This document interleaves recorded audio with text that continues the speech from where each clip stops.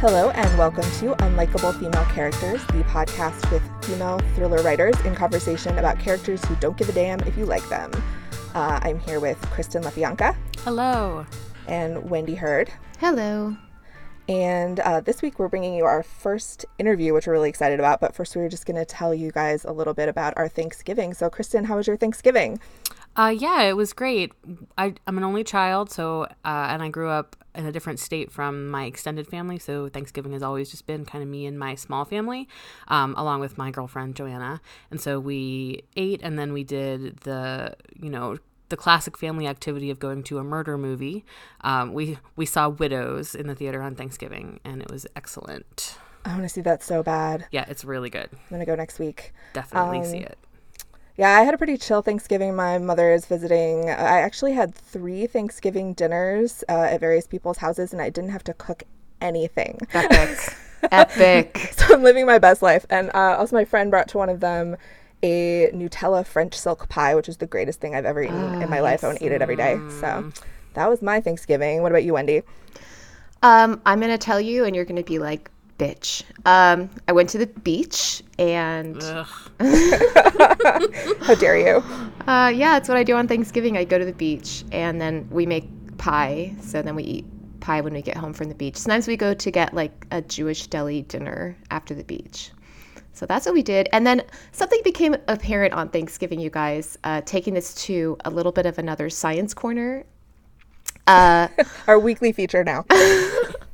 So as some of our listeners might remember, my husband had a misunderstanding about bird migration habits. He thought that bird migration was bird hibernation, which is something that he's now known for. And I was talking to him at Thanksgiving, and people were talking about how, turkey meat makes you sleepy. I don't eat meat. I haven't eaten meat since I was a kid. But that's a thing, right? Like turkey makes you sleepy. Mm-hmm. Mm-hmm. Well, he said, yeah, it's from the tryptophan that they inject the turkeys with. And I was like, wait, what do you mean they inject the turkeys with tryptophan? He's like, well, yeah, like to make them docile before they kill them. I always thought they injected them with the tryptophan. I'm like, no. And so he thought that the injection of tryptophan is what makes them docile, and then it makes you docile after you eat it. I mean, that would be really disturbing if they were injected with something that then acted upon human consumers. I know. We're all just dying to know what other misapprehensions about birds he has. We're going to get to the bottom of this. Yes. So anyway, that was a highlight for me, to find another delightful husband science fact to bring back to y'all. Well done. Well Thank done, you. yes. So should we get going with our interview? I'm so excited. Yes, we're all very excited. All right, so I, Wendy, will be interviewing the lovely Hannah Mary McKinnon. Say hi, Hannah. Hi, Hannah. Hello, everyone. Thanks very much for having me on the show today. Thank you for coming. We're so excited to have you. I mean, first of all, just so y'all know, I know Hannah personally because we had the same editor for the last year or so, and now we have different editors, sadly, because our editor left, but we both have new editors that we're very happy with, and she's just awesome. We got to chatting, and we've read for each other. We attended a conference together, and so now we're like, blood sisters. Yes. And so, Hannah, would you tell us a little bit about your book, The Neighbors? Sure, love to. So The Neighbors is my second novel, and it's in the realm of domestic suspense. So I started off with a rom-com, actually, and then realised that I only would ever have one rom-com in me, and crossed over to the dark side, which is so much more fun.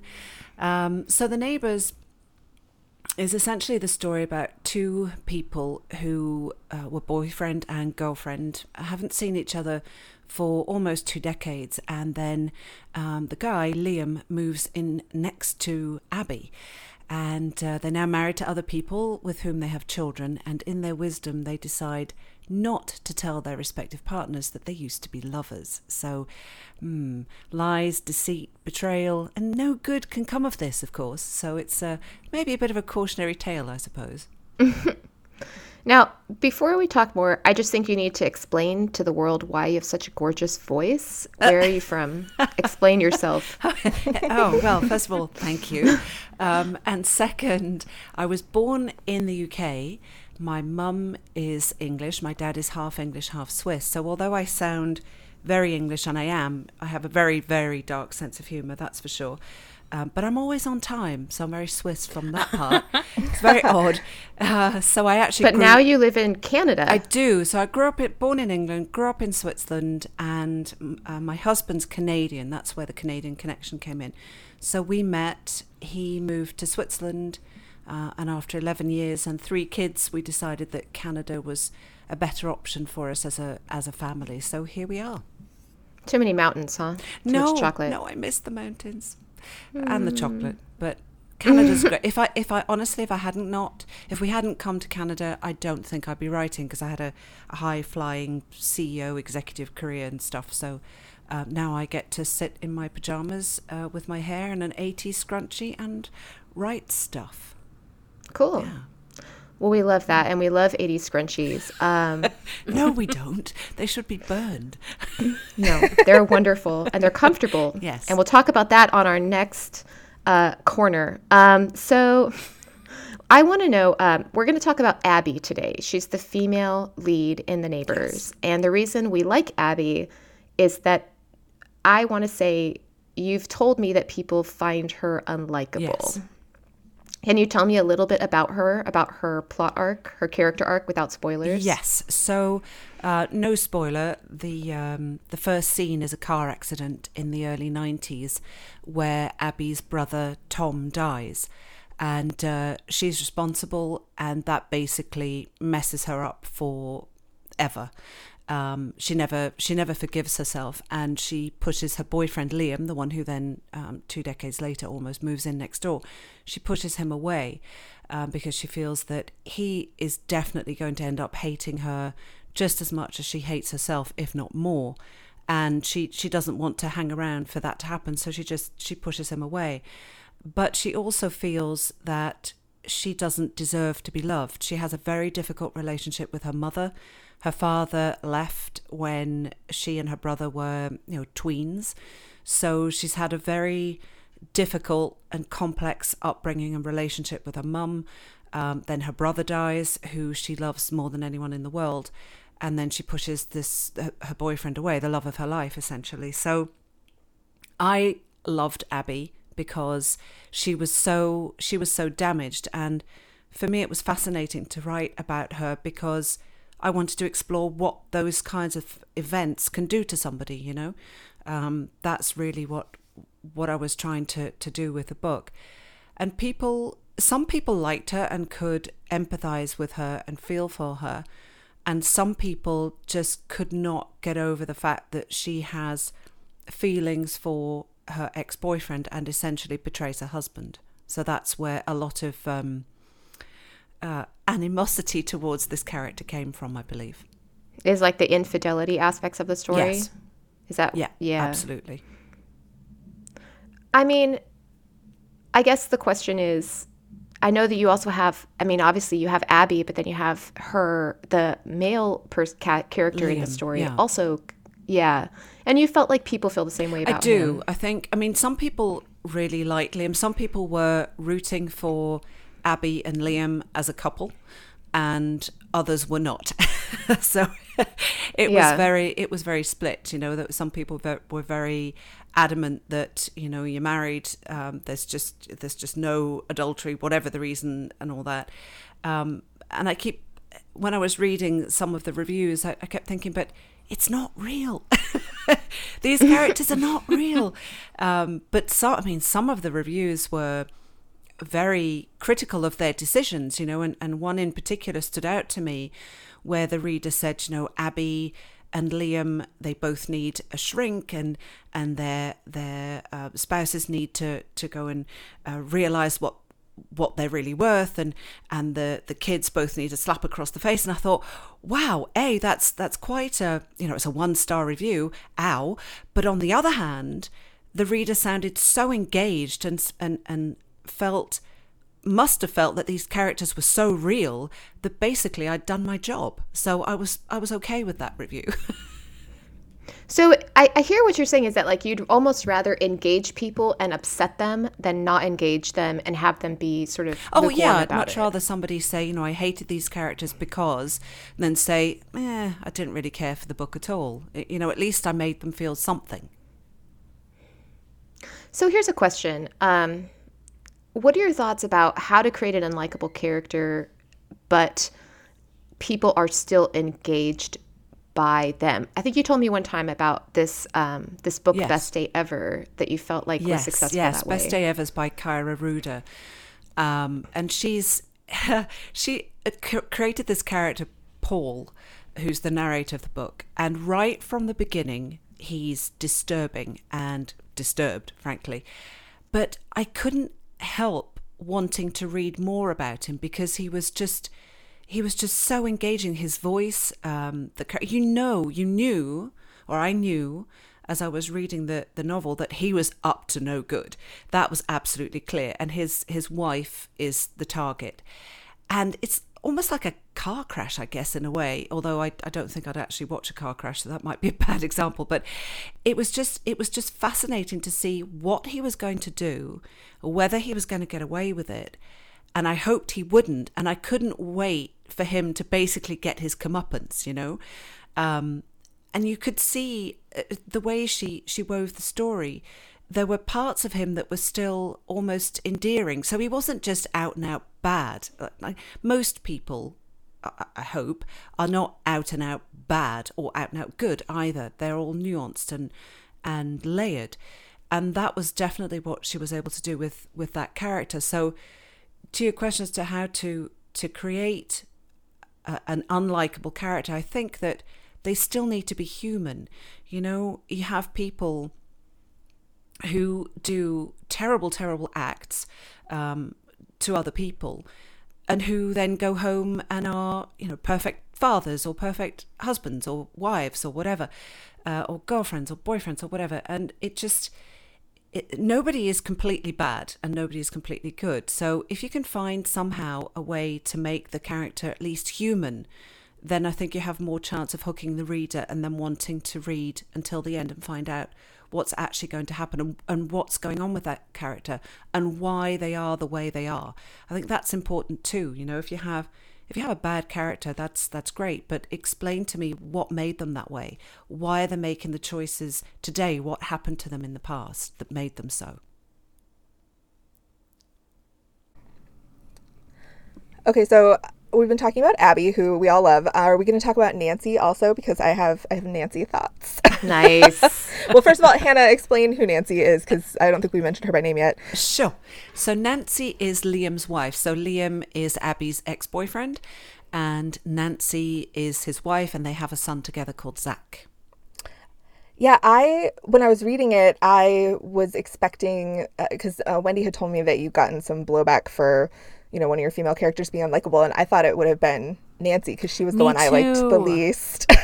I thought the same thing because Nancy is like so calculating in what she's doing, and like Abby is kind of like swept up in emotion, but Nancy is like clinical about what she's up to.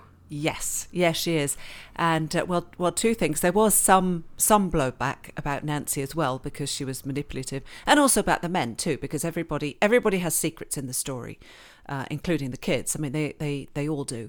But Nancy was a late arrival to the party. Actually, she was a suggestion from my editor when she originally read the first version of The Neighbours.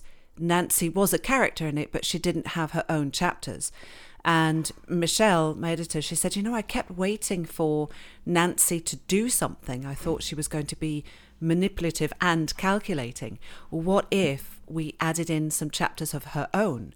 And I thought, ooh, that's interesting. I like that. And so Nancy's chapters were born. So it wasn't, I won't take credit for her.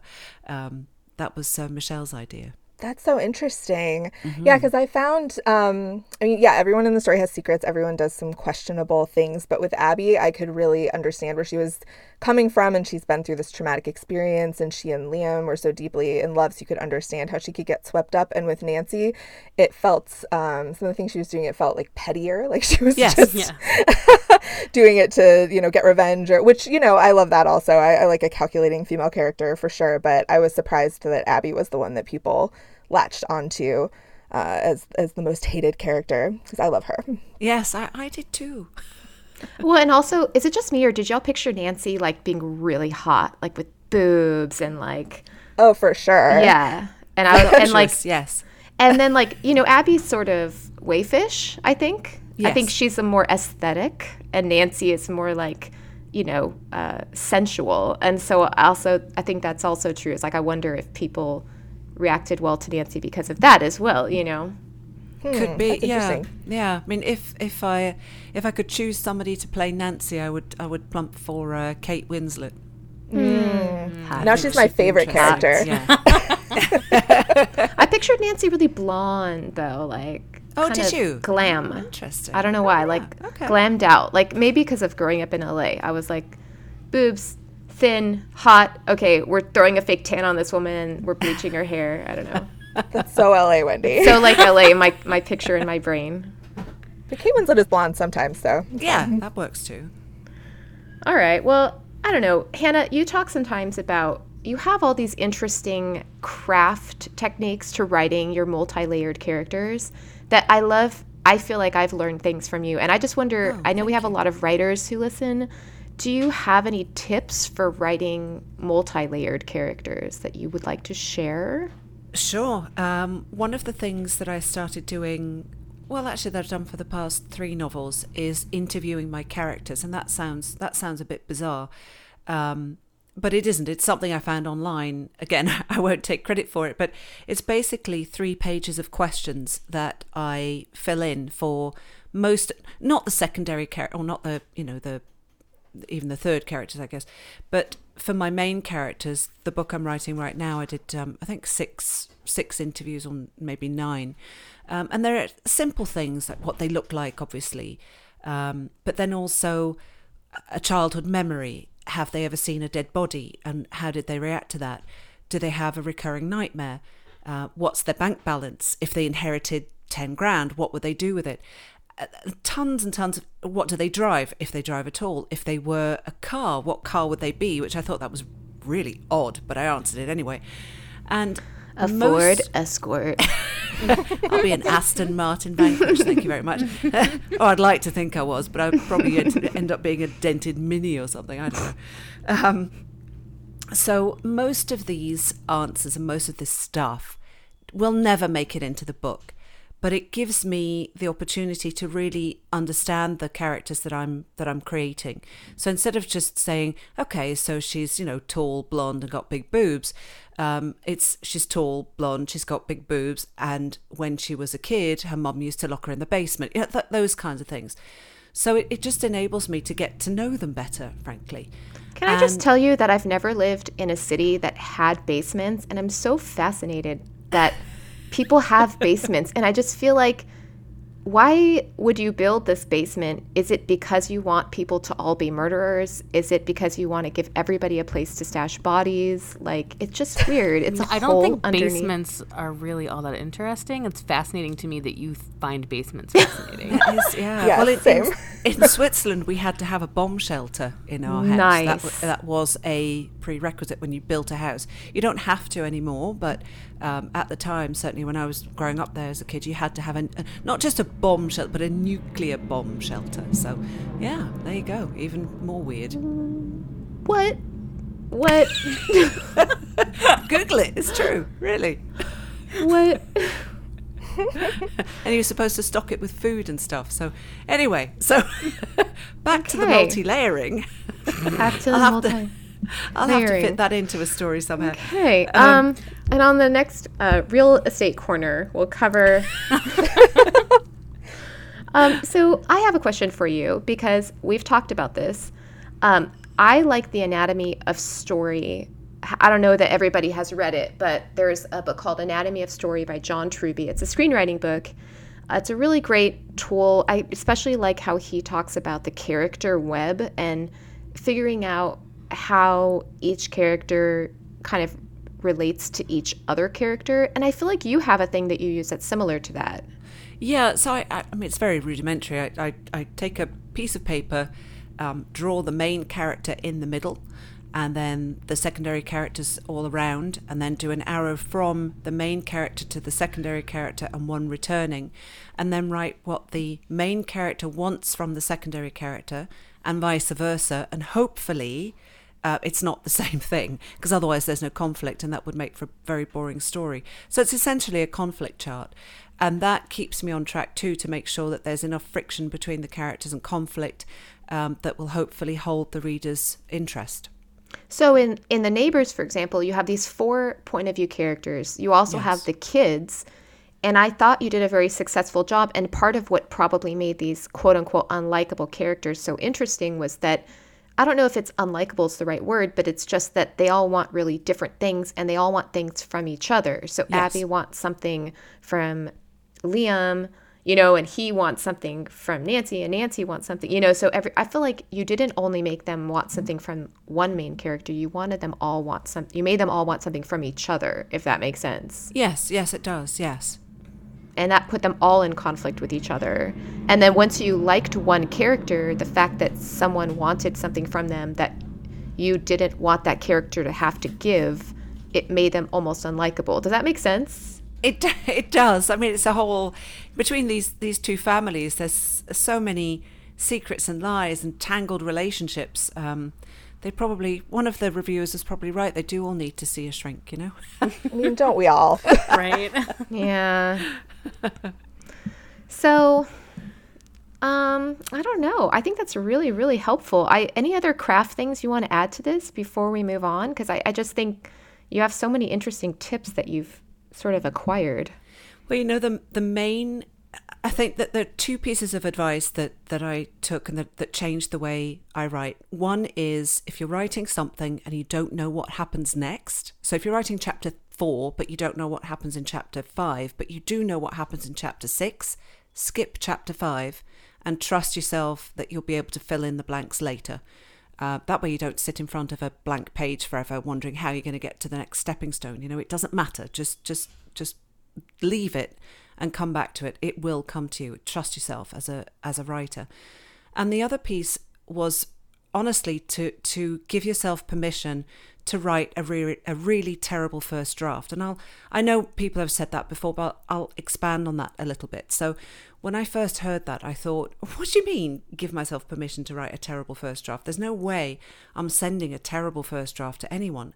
But I was missing the point, because the terrible first draft, I now actually call it a skeleton draft. So what I do after I've plotted, and I do now because I'm writing a book a year, I've started to plot far more heavily than I ever have before, because I have deadlines and they tend to light a fire under my bottom. So I'll do an outline, very rudimentary, and then work with post-it notes, build those out into chapters with 5 bullet points each. So I'm adding stepping stones all the time. And then once I start writing, I'll do a very quick, dirty, fast skeleton draft, about 2/3 of the word count, because I find it much easier to go back and edit a page of crap, basically, than writing more stuff on a blank page. So at least I have something to work with. So I'll have this skeleton, and then I'll go back over it multiple times. I'll print it out a few times as well when I feel that I actually have something that I can edit longhand, because that slows me down and makes me think differently and approach the story differently, and just layer it. Like anybody who writes music, which I don't, or who can paint, which I can't. But if you think of an artist, if they're drawing a portrait or painting a portrait, they don't start in the top right or top left-hand corner and work their way perfectly down to the bottom right-hand corner, and it's wonderful, and they never go back and edit. And it's the same with writing. Your first draft, or your skeleton draft, is going to be rubbish, but at least it gives you something to work with. And I think that's why people abandon manuscripts so quickly because they write something and it's their skeleton draft and they think it's so terrible they can't do anything with it. And I'd venture that they're wrong. They just need to layer it. That is a great analogy about like an artist putting together a painting. You don't just start in one corner and flesh it out in detail and continue down. That's perfect. Yes. I have a degree in painting because I only specialize in things that don't make a living wage, apparently. And I have a degree in actual like life painting, and what you're talking about is called underpainting. And I think about that a lot while I'm drafting, is like, this is underpainting. Yes. You know, right now I also call it the draft where I just write what happens. It's like, I don't have characterization. Yes. Nobody's thinking anything. Nobody's feeling anything. It's only what freaking happens. It's like, first she goes to the store, and then there's a fight, and then there's a murder, and then there's a blah, blah, blah. Like, things just happen. Yes. No one... And then that's the underpainting. It's interesting.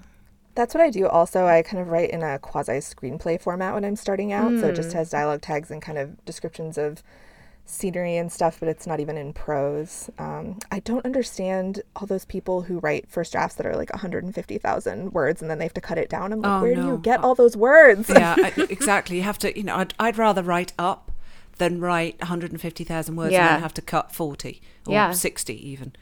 If I could do math. Well, we all have our strengths. Some of us are good at math and some of us are good at painting. I'm not good at either, Wendy. I can draw a stick man if that helps. That does help. You know what? It's like you're drawing a stick man and then you're adding things to him. How about that? Yeah. Okay. So before we go, question. Do you have a favorite unlikable female character? I do. I love Amy from Gone Girl. I think she's my most favorite unlikable character ever. And I think it's probably Gone Girl. It is one of the books that I finished it and I put it down. I thought, damn, I wish I'd written that. I wish I'd written that book. And again, I think both characters both Nick and Amy were highly unlikable.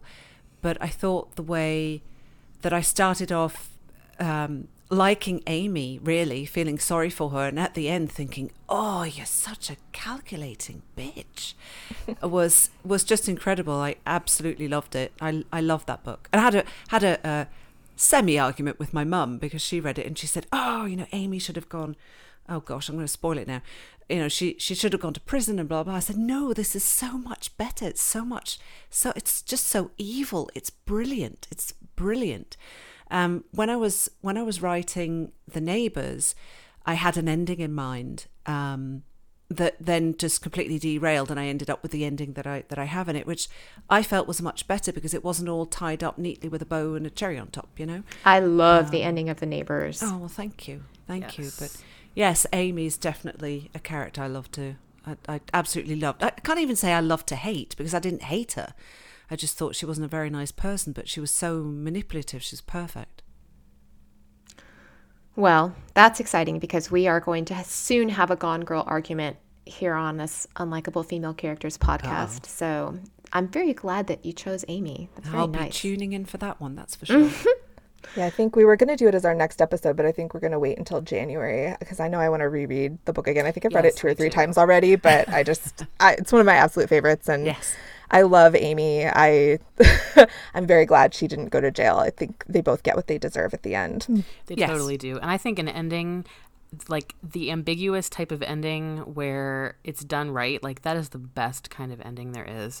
When it's not done well, it's very unsatisfying, and so I can see why people sometimes don't like it. But when you're just not really sure what happens next, but you just feel kind of like unsettled, but also confident that these people are getting exactly what they deserve, that is just the best kind of ending in thrillers. Yes, an ending that follows you around a bit. Yes, yes, I love that. Yeah. Well, what's next for you, Hannah? What you got coming up? Well, I have Her Secret Son coming out May 28th, and that's another domestic suspense. It's a story about Josh, whose partner Grace of 5 years dies in an accident, and she leaves behind her 7-year-old son Logan. And Josh wants to organise legal guardianship for Logan, but when he goes looking for the birth certificate, he can't find it.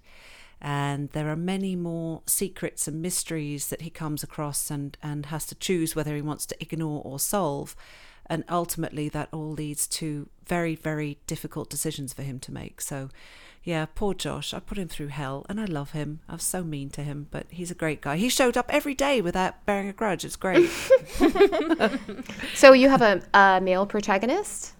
I do. So I really, in The Neighbours, I've loved writing Nate's chapters.